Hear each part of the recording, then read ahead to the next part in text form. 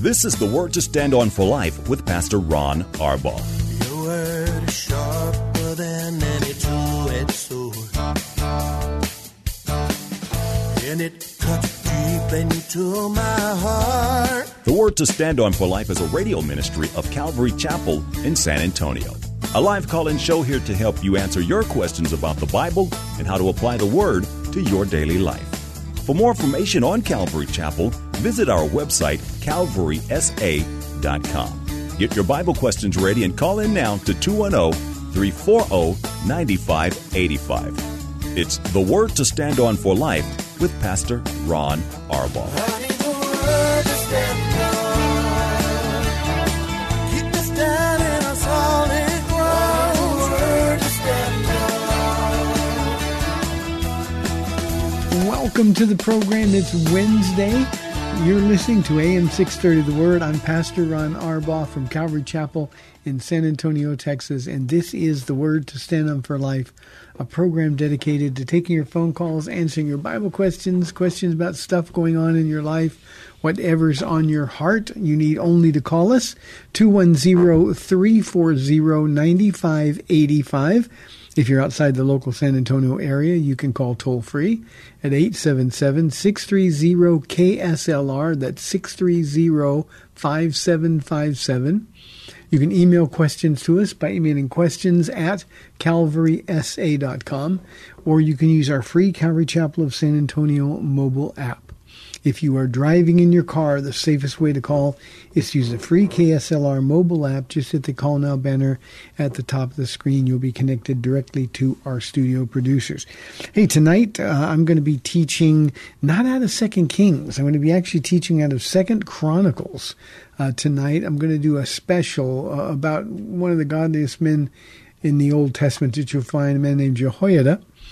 And I'm going to get it from God's perspective tonight. That's why we're going to flip to 2 Chronicles. It's just sort of a break between chapters 12 and 13, just for the privilege of looking in depth at the life of this godly man. So that's tonight.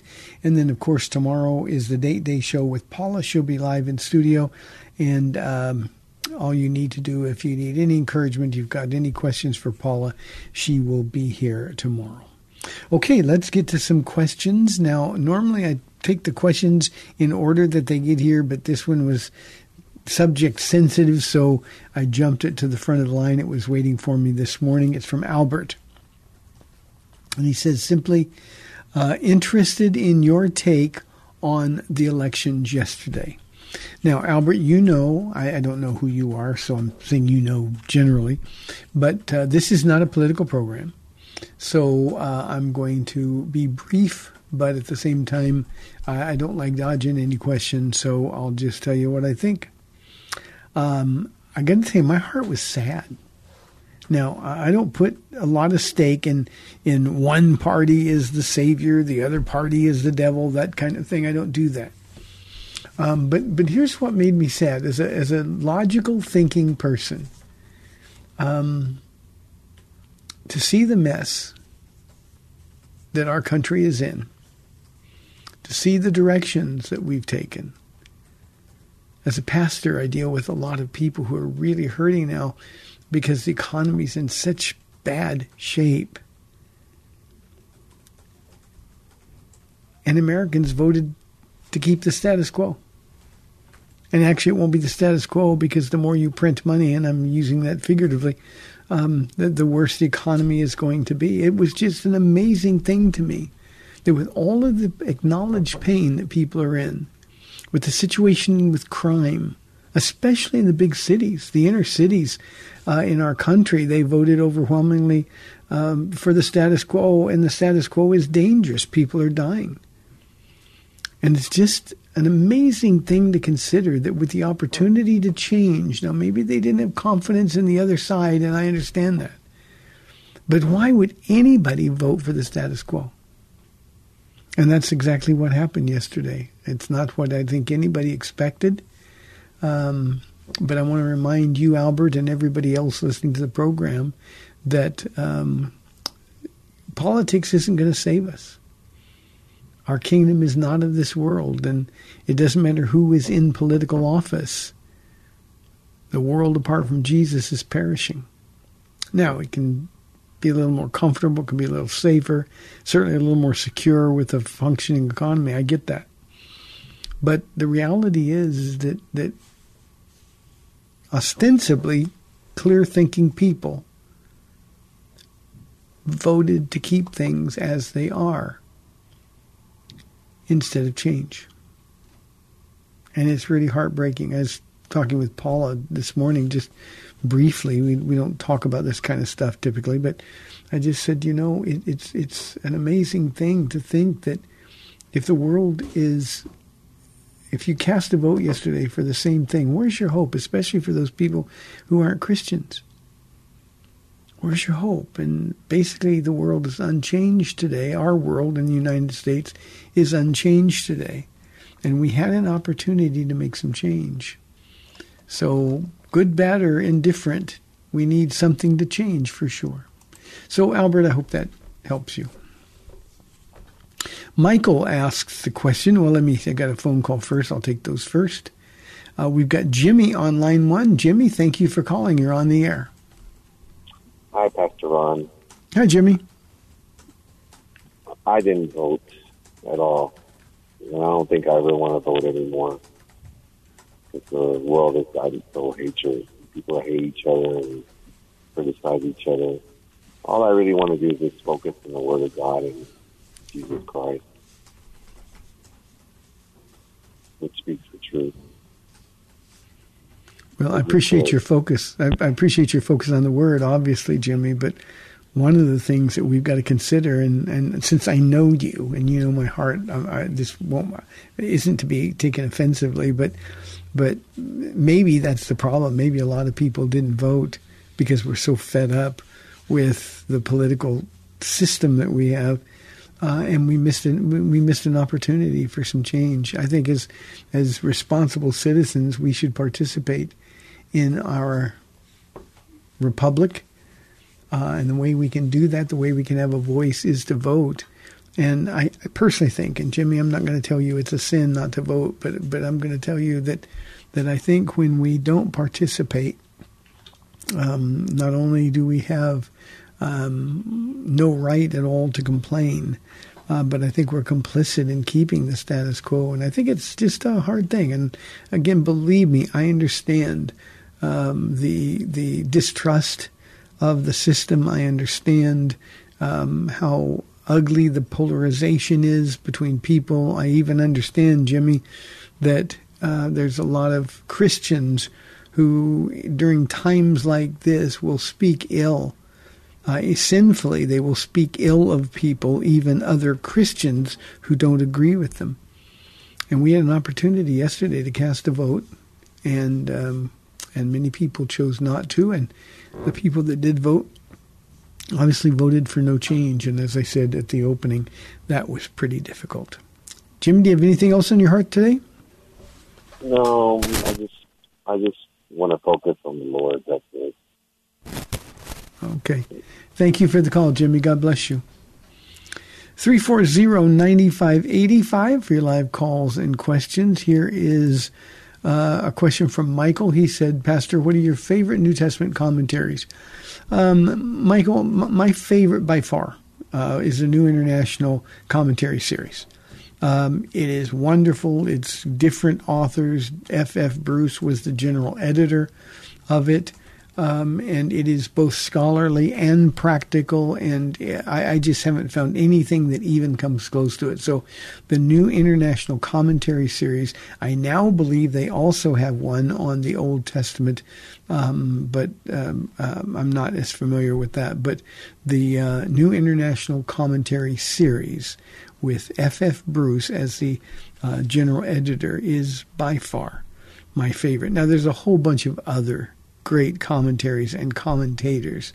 Michael F.F. Bruce has done the Book of Acts. He's done Romans. There's just so many good ones. I like G. Campbell Morgan. Gosh, there's just too many to even think of at the time. But without question, my favorite, and you can get it in one volume, Now, it comes in different books, but it's just one commentary series is a new international commentary series. So you will enjoy that, Michael, I promise you. Here's a question from Tim. He says, Pastor Ron, I think you are sometimes too hard on Catholics. They believe in Jesus, and in parentheses, he wrote family members of mine, but they just approach it differently. But see, Tim, that's the problem. That's the problem. Of course they believe. They've got the same Jesus, the same Father. They've got the same Holy Spirit. But you see, we're not given the choice to approach it differently. We've got to take the Bible for what it says. The Bible needs to be authoritative.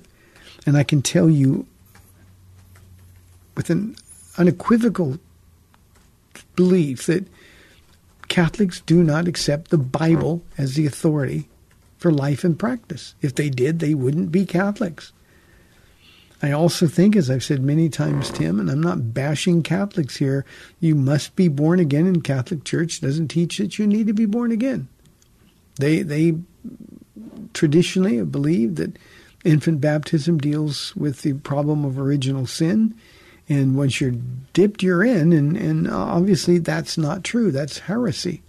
And so there's just a lot of doctrinal problems. And, Tim, what we need to really desire for our family members, you're the one who inserted family members, is that they really are born again. So why don't you just ask them?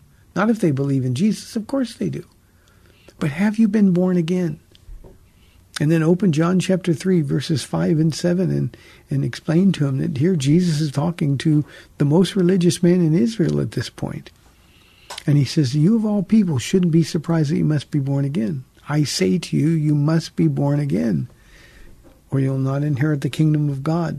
And Tim, it's not a time in these last days. It's not a time to play nice or to keep the peace. You want him in heaven. And again, we don't get the privilege to make a choice. Well, I believe differently, so I'm going to do this differently. We don't get the choice. Jesus has given us the way to come to him. He's the way, the truth, and the life, and no one comes to the Father except through him. Being a Catholic, going to church, practicing the religious rituals and traditions, none of that saves you. Being a good person doesn't save you. Being born again. And in order to be born again, you've got to recognize that you're lost. And I just don't think that's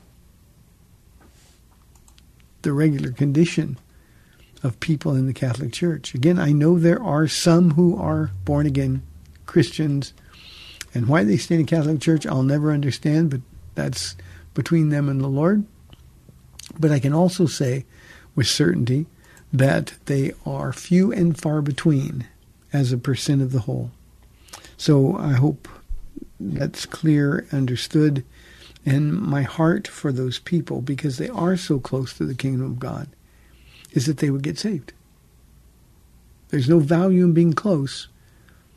You must be born again. Greg says, I've called the program before, and now I'm wondering about your view of churches who use professional musicians for worship who are not saved. Greg, I think that is an absolute abomination.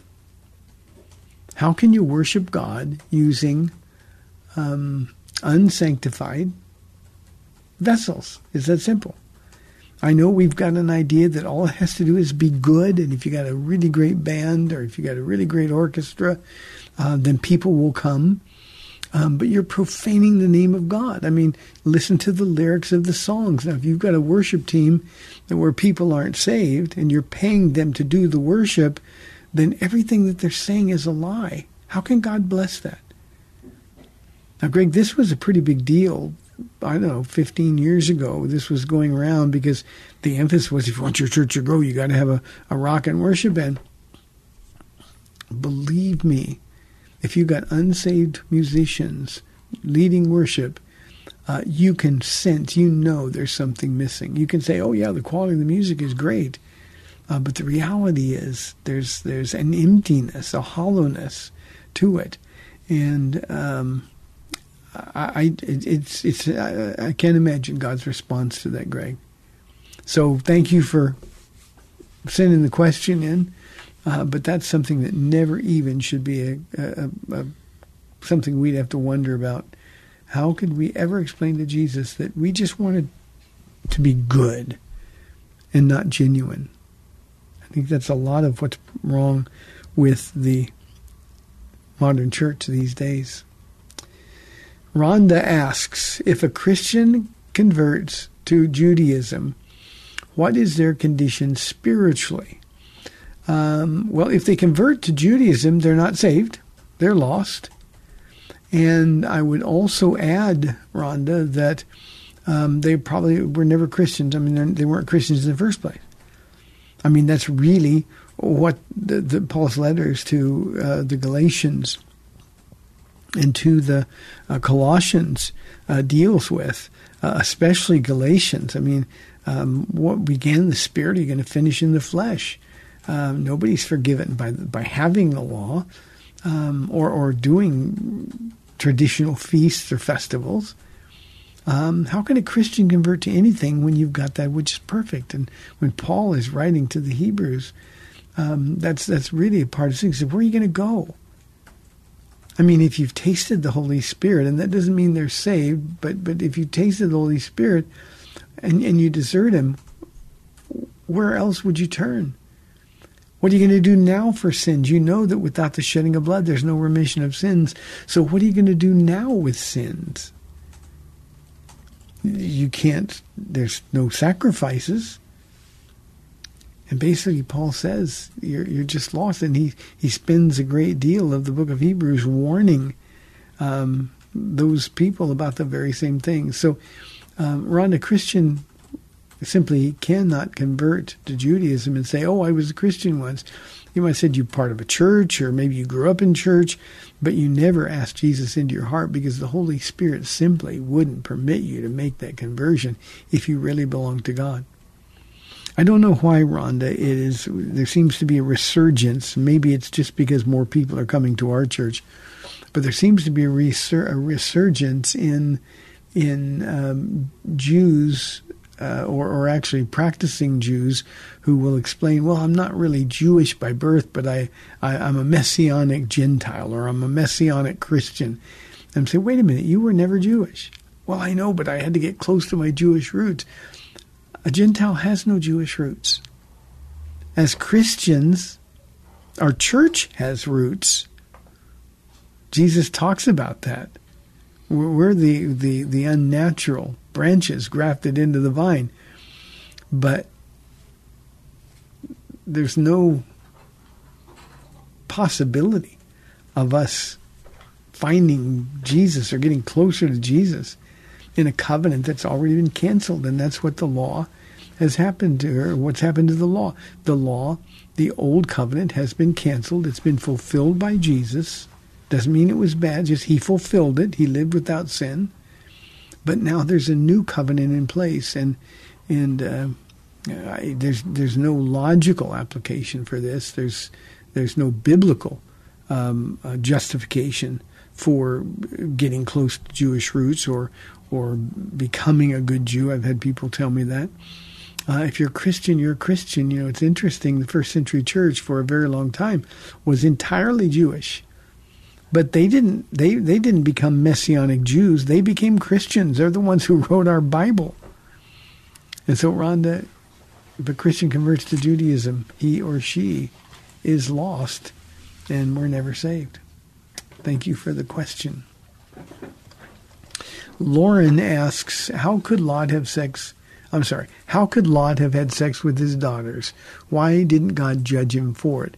Lauren, you need to read carefully. He didn't know what was going on. His daughters had sex with him. You know, after Sodom and Gomorrah, they wanted a family. They wanted children. And Dad was the only one around. They got him drunk. He was not aware of what was happening. So it was the daughters. And why does God allow any sin that we do? He does it because He's patient. He's unwilling that any should perish. But Lot certainly wasn't a godly man, although we know that he was righteous by faith. But you can't blame Lot for the actions of his daughters who got him drunk, and as he passed out, they wanted to ensure that they would have children, they would have families. Their husbands, his sons-in-law, were destroyed in Sodom and Gomorrah in the judgment. So, Lauren, read carefully. It is disgusting, but remember, Lot raised those girls in Sodom and Gomorrah. He didn't set a godly example for them as they lived their lives. In fact, the only way we know he was a righteous man, I mentioned that a moment ago, was because Peter tells us righteous Lot was vexed in his spirit by all the filth around him. So he lost his influence over his daughters. His daughters turned out to have more Sodom and Gomorrah in them than they had a relationship with God in them. Okay, Vance says, can you talk about Paul's references to being clothed with Christ or hidden in him, please? Vance, yeah, this is one of my favorite topical Bible studies. I love the fact that Paul says, put on the Lord Jesus Christ. In other words, clothe yourselves in holiness, clothe yourselves in righteousness. And when we do that, people will see Christ rather than seeing us. Now think about this for a moment, Vance. If you walked around and were talking to people, would you want them to see you, or would you want them to see Christ in you? And that's why we walk with joy. I always say, just be with Jesus. That's why we walk with Jesus. In his presence is the fullness of joy. We don't want people to see us. We don't want people to look at us and say, well, I don't want to be like those Christians. What we want people to see is Christ. And remember that every day we're supposed to be being transformed more and more into his likeness by the power of the Holy Spirit. And so when Paul makes those references, he's simply saying, throw away the old clothes and put on the new clothes. The old clothes are what? Sexual immorality, foul language, and just other sinful behavior. We're all familiar with those old clothes references in our lives based on our testimonies. But then we get a brand new set of clothes, a fine white linen of the saints. We have the opportunity to look more and more like Jesus every day. And that's what Paul is talking about. So take off the old clothes, put on the new clothes. You know, Vance, one of the things I used to do in business before I was a Christian, I had an understanding of this. You know, you can give bonuses. I was in the automobile business and give my people bonuses for sales objectives and things like that. But I learned really early that the best thing I could do for me, it wasn't the best thing maybe for them, but I was only worried about me then, was buy them a new suit. You know, you put on a brand new suit and you feel like $1 million. And when you feel like $1 million, you often act like $1 million. And so I'd get them new suits. And they would just feel so good. They would be so grateful. I got a lot of mileage. Well, the reality is that when we look good, things go well. That's the way of the world. Now, in Christ, when we look like Jesus, believe me, the blessings of God follow continually. So that's what he's talking about. Take off the old junk. For Christians that use foul language, Christians that drink, Christians that smoke marijuana, Christians that look at pornography, Christians that are angry and lose their tempers, Christians that won't forgive. That's the old clothing, and it stinks and it's raunchy. So what Paul is saying is, how about a whole new set of clothes? And that sounds pretty good, and you look better. You're closer to Jesus. Well, our clothes, as I said, are the righteous clothes of the saints, and that's what Paul is talking about. So, thanks for the question, Vance. Henry says, "I hear Jesus." I'm sorry, my eyes are not focusing well. I hear preachers say Jesus is coming soon, but he hasn't come yet. Why don't they just be honest about it? Well, Henry, he is coming soon, but soon isn't the same. The biblical soon is not the same as your soon or my soon. My soon is, okay, Lord, before dinner. Biblical soon means suddenly, without warning. And when he comes, it'll be in a flash, in the twinkling of an eye. And nobody will have time to make any last-second adjustments. Okay, Lord, I believe, I receive you. Nobody's going to have the time to do that.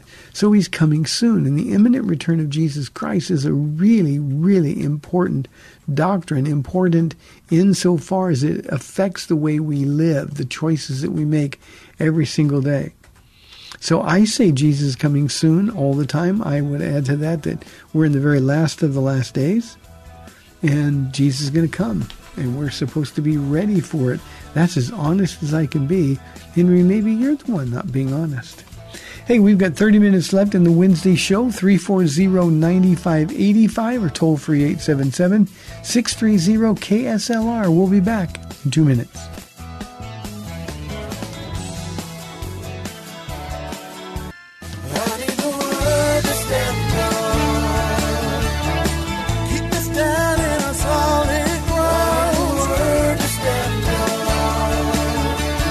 Welcome back to the Word to Stand On for Life. We're taking your calls at 340-9585 or toll-free 877-630-KSLR. Now, here's Pastor Ron Arbaugh. Welcome back to the second half of our Wednesday show, 340-9585. A reminder, Paula will be live in studio with me tomorrow on the Date Day edition of our show. And that's tomorrow at 4 o'clock. Here's a question from Jeremy from our email inbox. And Jeremy, we just got the question, and I'm going to be very direct, okay? He says, Christians seem so concerned about abortion. Why don't they do more for orphans and children in need? I feel like the church has failed in this area. So many children need good parents, but I don't see the church doing more to help in this area. Don't orphans and little ones in need require just as much attention? Jeremy, that is one of the most dishonest questions that I've ever received on this program. You're right, Christians are concerned about abortion. Why? Because it's murder. Are you not concerned about murder? It's murder. 65 million babies have been murdered since Roe v. Wade in 1973. 65 million. How many wonderful parents would have been in that group? How many doctors? How many scientists? How many professional athletes or actors? We'll never know because those people are dead. They were murdered. Of course we're concerned about abortion, and if you're not, it's clear that you're not a believer. How can you not be concerned about murder? The dishonest part of your question, you say, why don't they do more for orphans and children in need? You have no idea what we do. How about you get saved? How about you join a church and see what they're doing? I don't know a church that doesn't have an adoption ministry or ministries, many ministries to help children in need. Our church, we're not one of these huge mega churches, and we've got adoption ministries. Adoption for kids in foster care. Of course they need help and attention.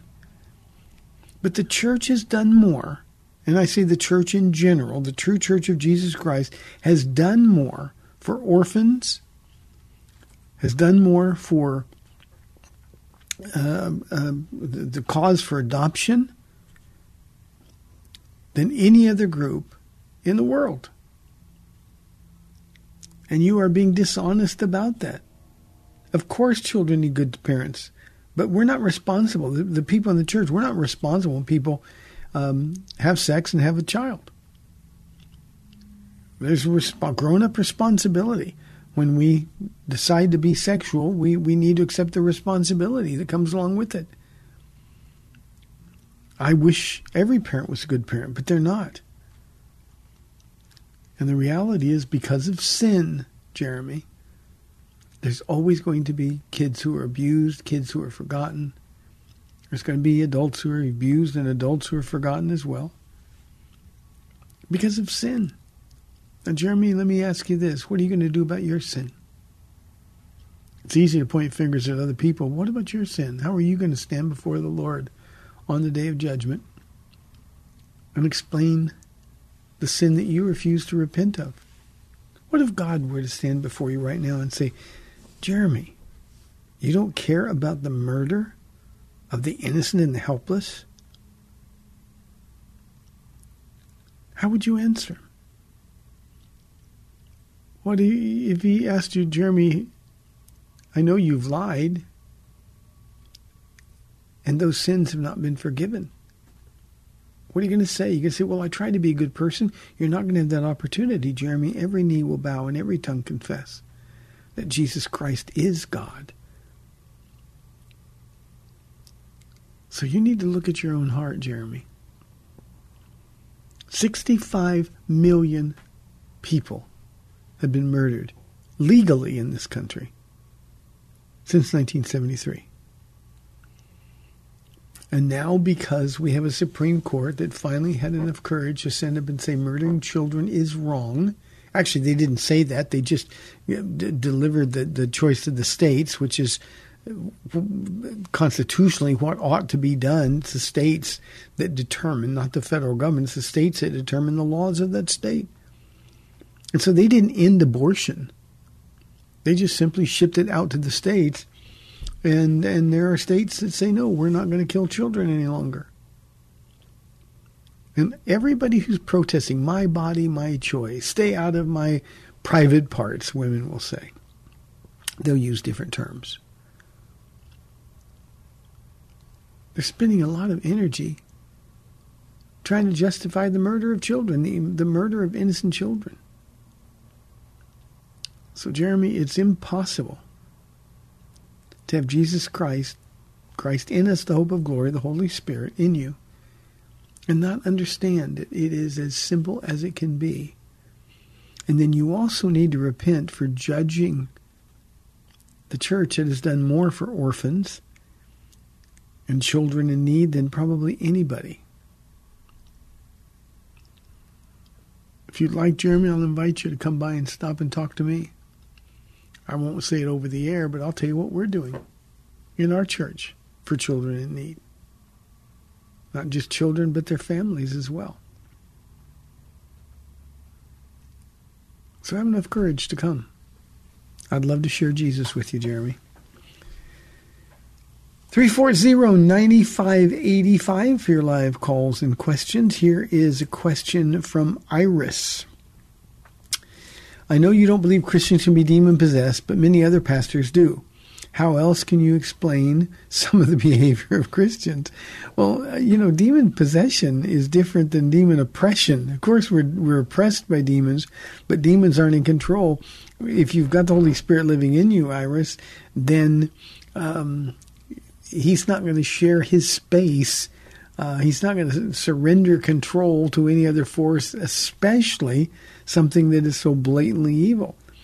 Christians cannot be demon-possessed. He who is in us is greater than he who is he in the world, 1 John 4. It doesn't say than the other he in this world.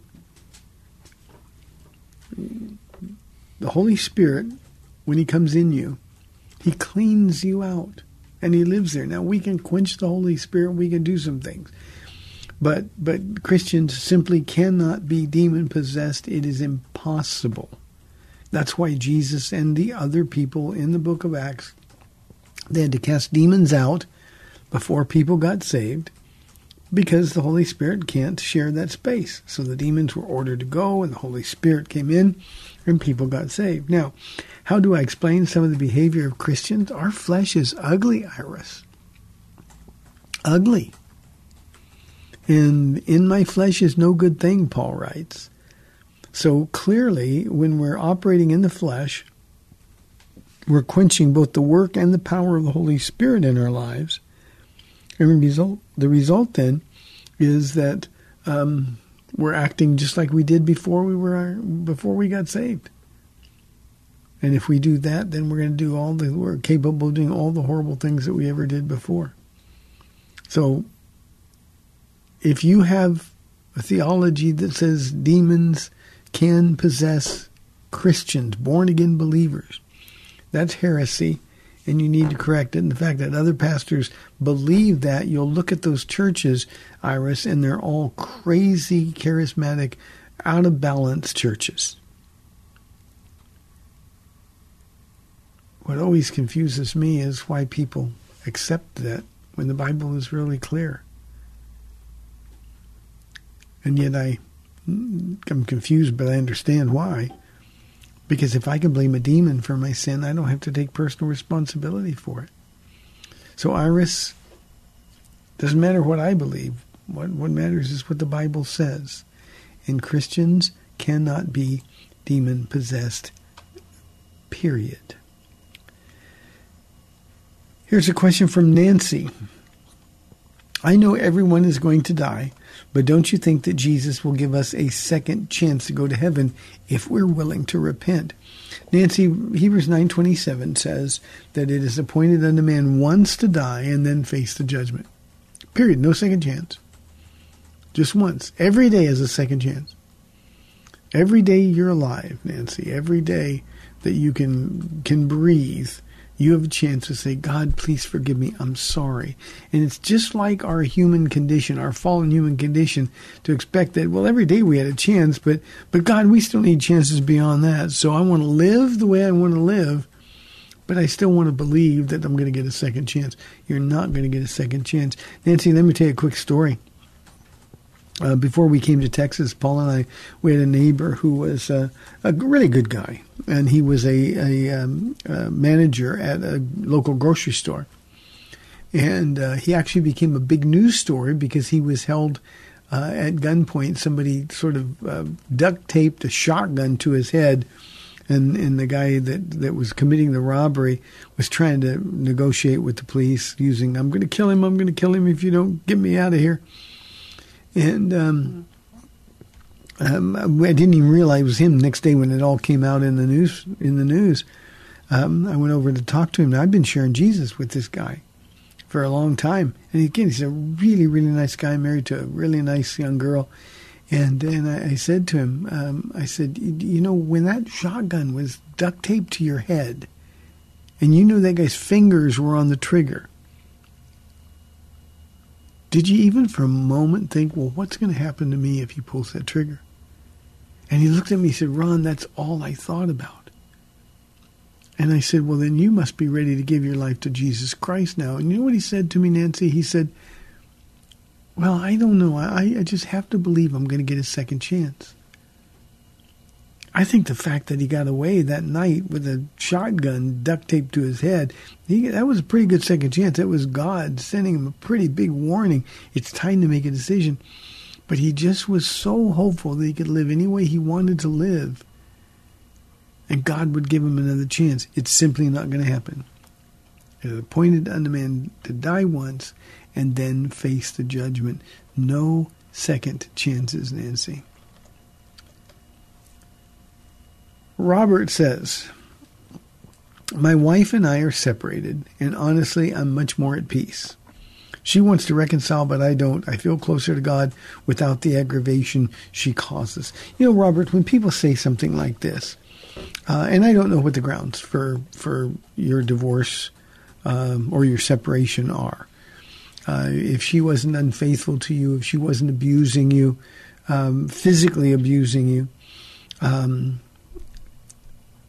the enemy will sometimes take his hand off people. They can make a decision, they can do something that is contrary to the will of God, and the devil is going to sort of back off and let them think that this is the best choice they ever made.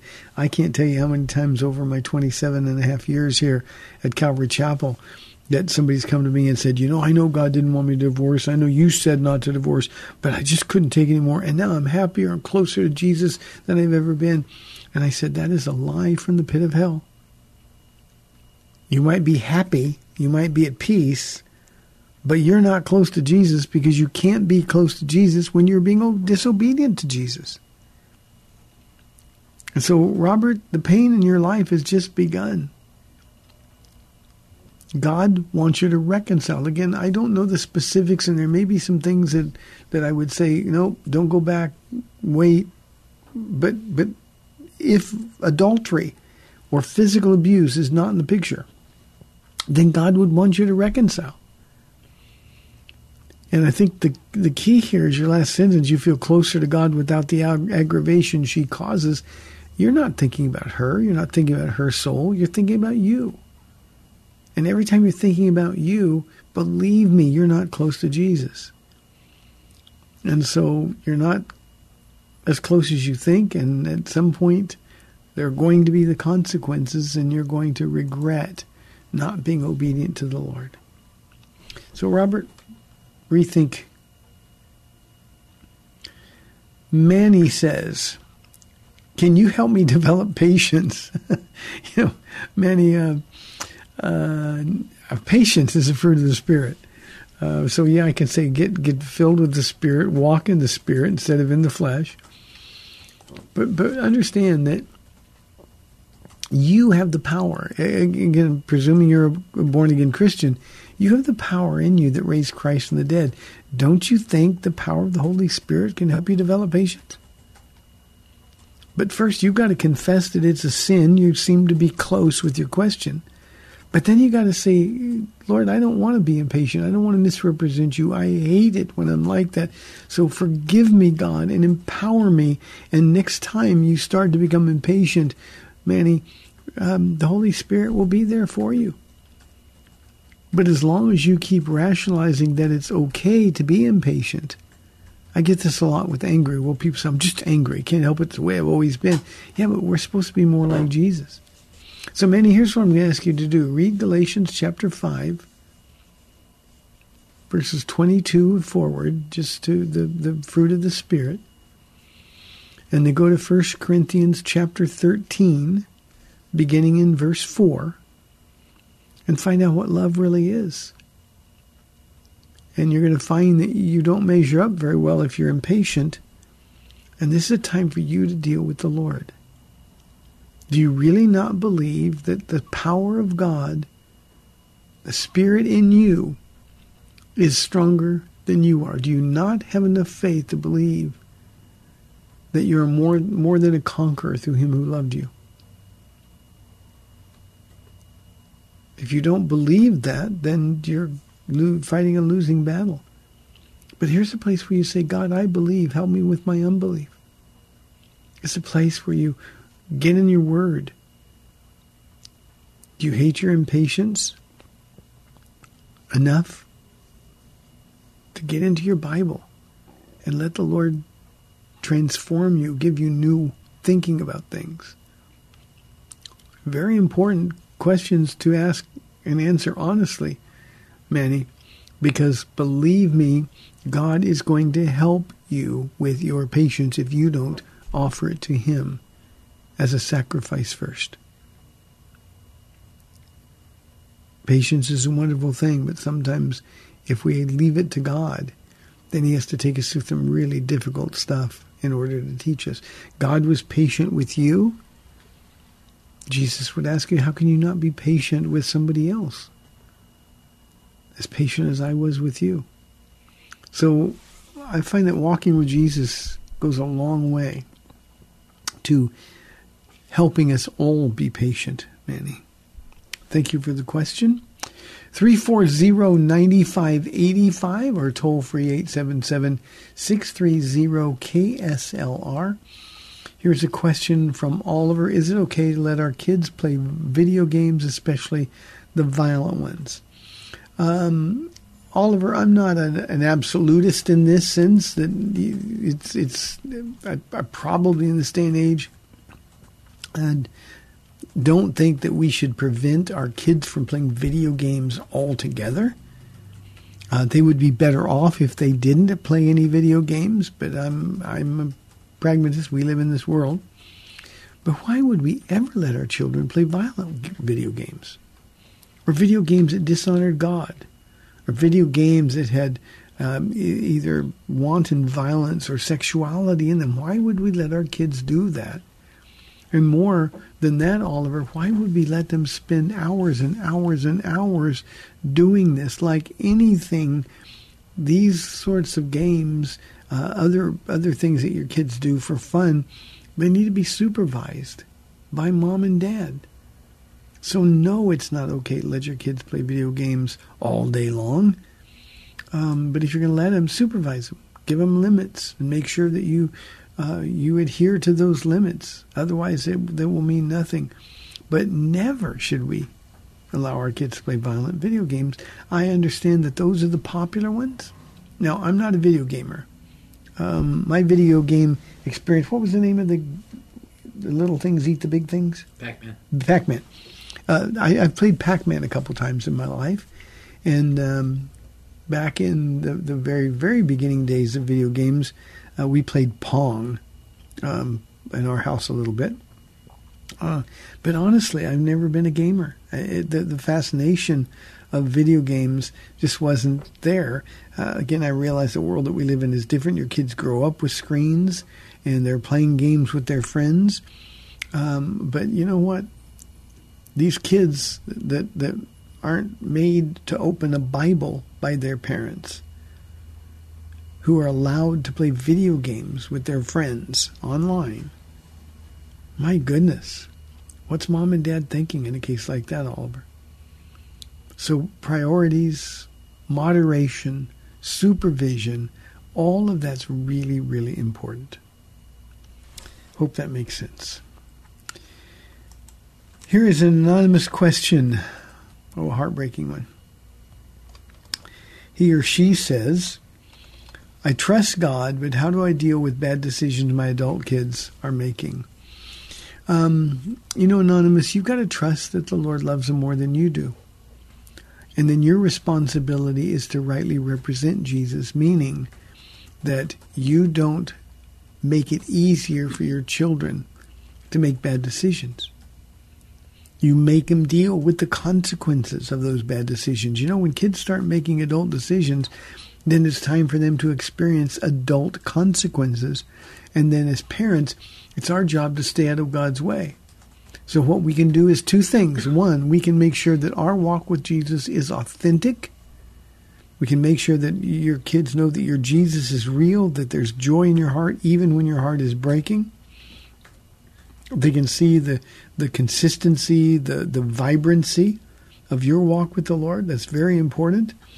And then the next thing that we can do is let them know that if you make this choice, first of all, if they're living at your home, you can't let them live at your home and live in willful sin or rebellion against God. If they live in your home, they need to come to church. They don't get a vote as long as they're living under your roof. But when consequences come, whether it's the police, whether it's pregnancy, whether it's drug use or abuse, you got to let them learn to walk on their own. And I'm going to tell you, Anonymous, in order to do that, your heart is going to be broken over and over and over. And these situations are what drives moms and dads to their knees. But you can't get in God's way. You can't get them off. I know parents who have had their children repeatedly be arrested for drunk driving, and they keep bailing them out. They keep paying for attorney's fees. What in the world are parents thinking? I've even known Christian parents, so-called Christian parents, who've provided money for abortions when daughter got pregnant. How do we do that and claim to be Christians? We don't want to rock the boat. We think, well, I'll just make it easier for them here so they won't go out and get in trouble. Our job is to teach them how to be adults in this world and to show them that Jesus is the only way to navigate this world. And Anonymous, we can't do that if we're interfering in the consequence process. I've had a lot of conversations with young men and women who are going to jail. They're there now, but I mean, when they were going. And those conversations where if you're going to go to jail, you better take Jesus with you. It's the only way you're going to survive. And some of them have taken that counsel and repented. And God's been able to use them even in jail. Other kids, give me lip service because they know me and I've known them their whole lives. But the reality is their hearts are so hard. And you got to let God deal with the hard hearts. He's the only one that can. So my heart goes out to you. But let your adult kids deal with their consequences on their own. Don't interfere. Don't get in the way of the work God wants to do. And in order to do that, you got to have enough faith in God, faith that He loves them more than you do. That does not mean that they're going to repent, they're going to get saved. It doesn't mean anything other than God will be able to use your example to work with them and for them. Sorry for your pain. Last question today. I got to get a quick one here. Billy says, how would you respond to someone who says Christianity is just a means of controlling people? I would say, Billy, we need to be controlled, so I'm okay with that. Then I would take the opportunity to explain that this is the kind of control that love exhibits. And the only way we can do it is with Jesus Christ. So that's how to respond. Look at their behavior. If this is somebody that you know, just say, I know you. You could use some control in your life. His name is Jesus Christ. Billy, thanks for the question. Hey, tomorrow Paula will be live in studio with us on the Date Day edition of the program. Tonight I'm going to be teaching out of 2 Chronicles chapter 23 and a little touch in 24. Jehoiada, a life of a godly man. May the Lord bless you and keep you. We'll see you tomorrow.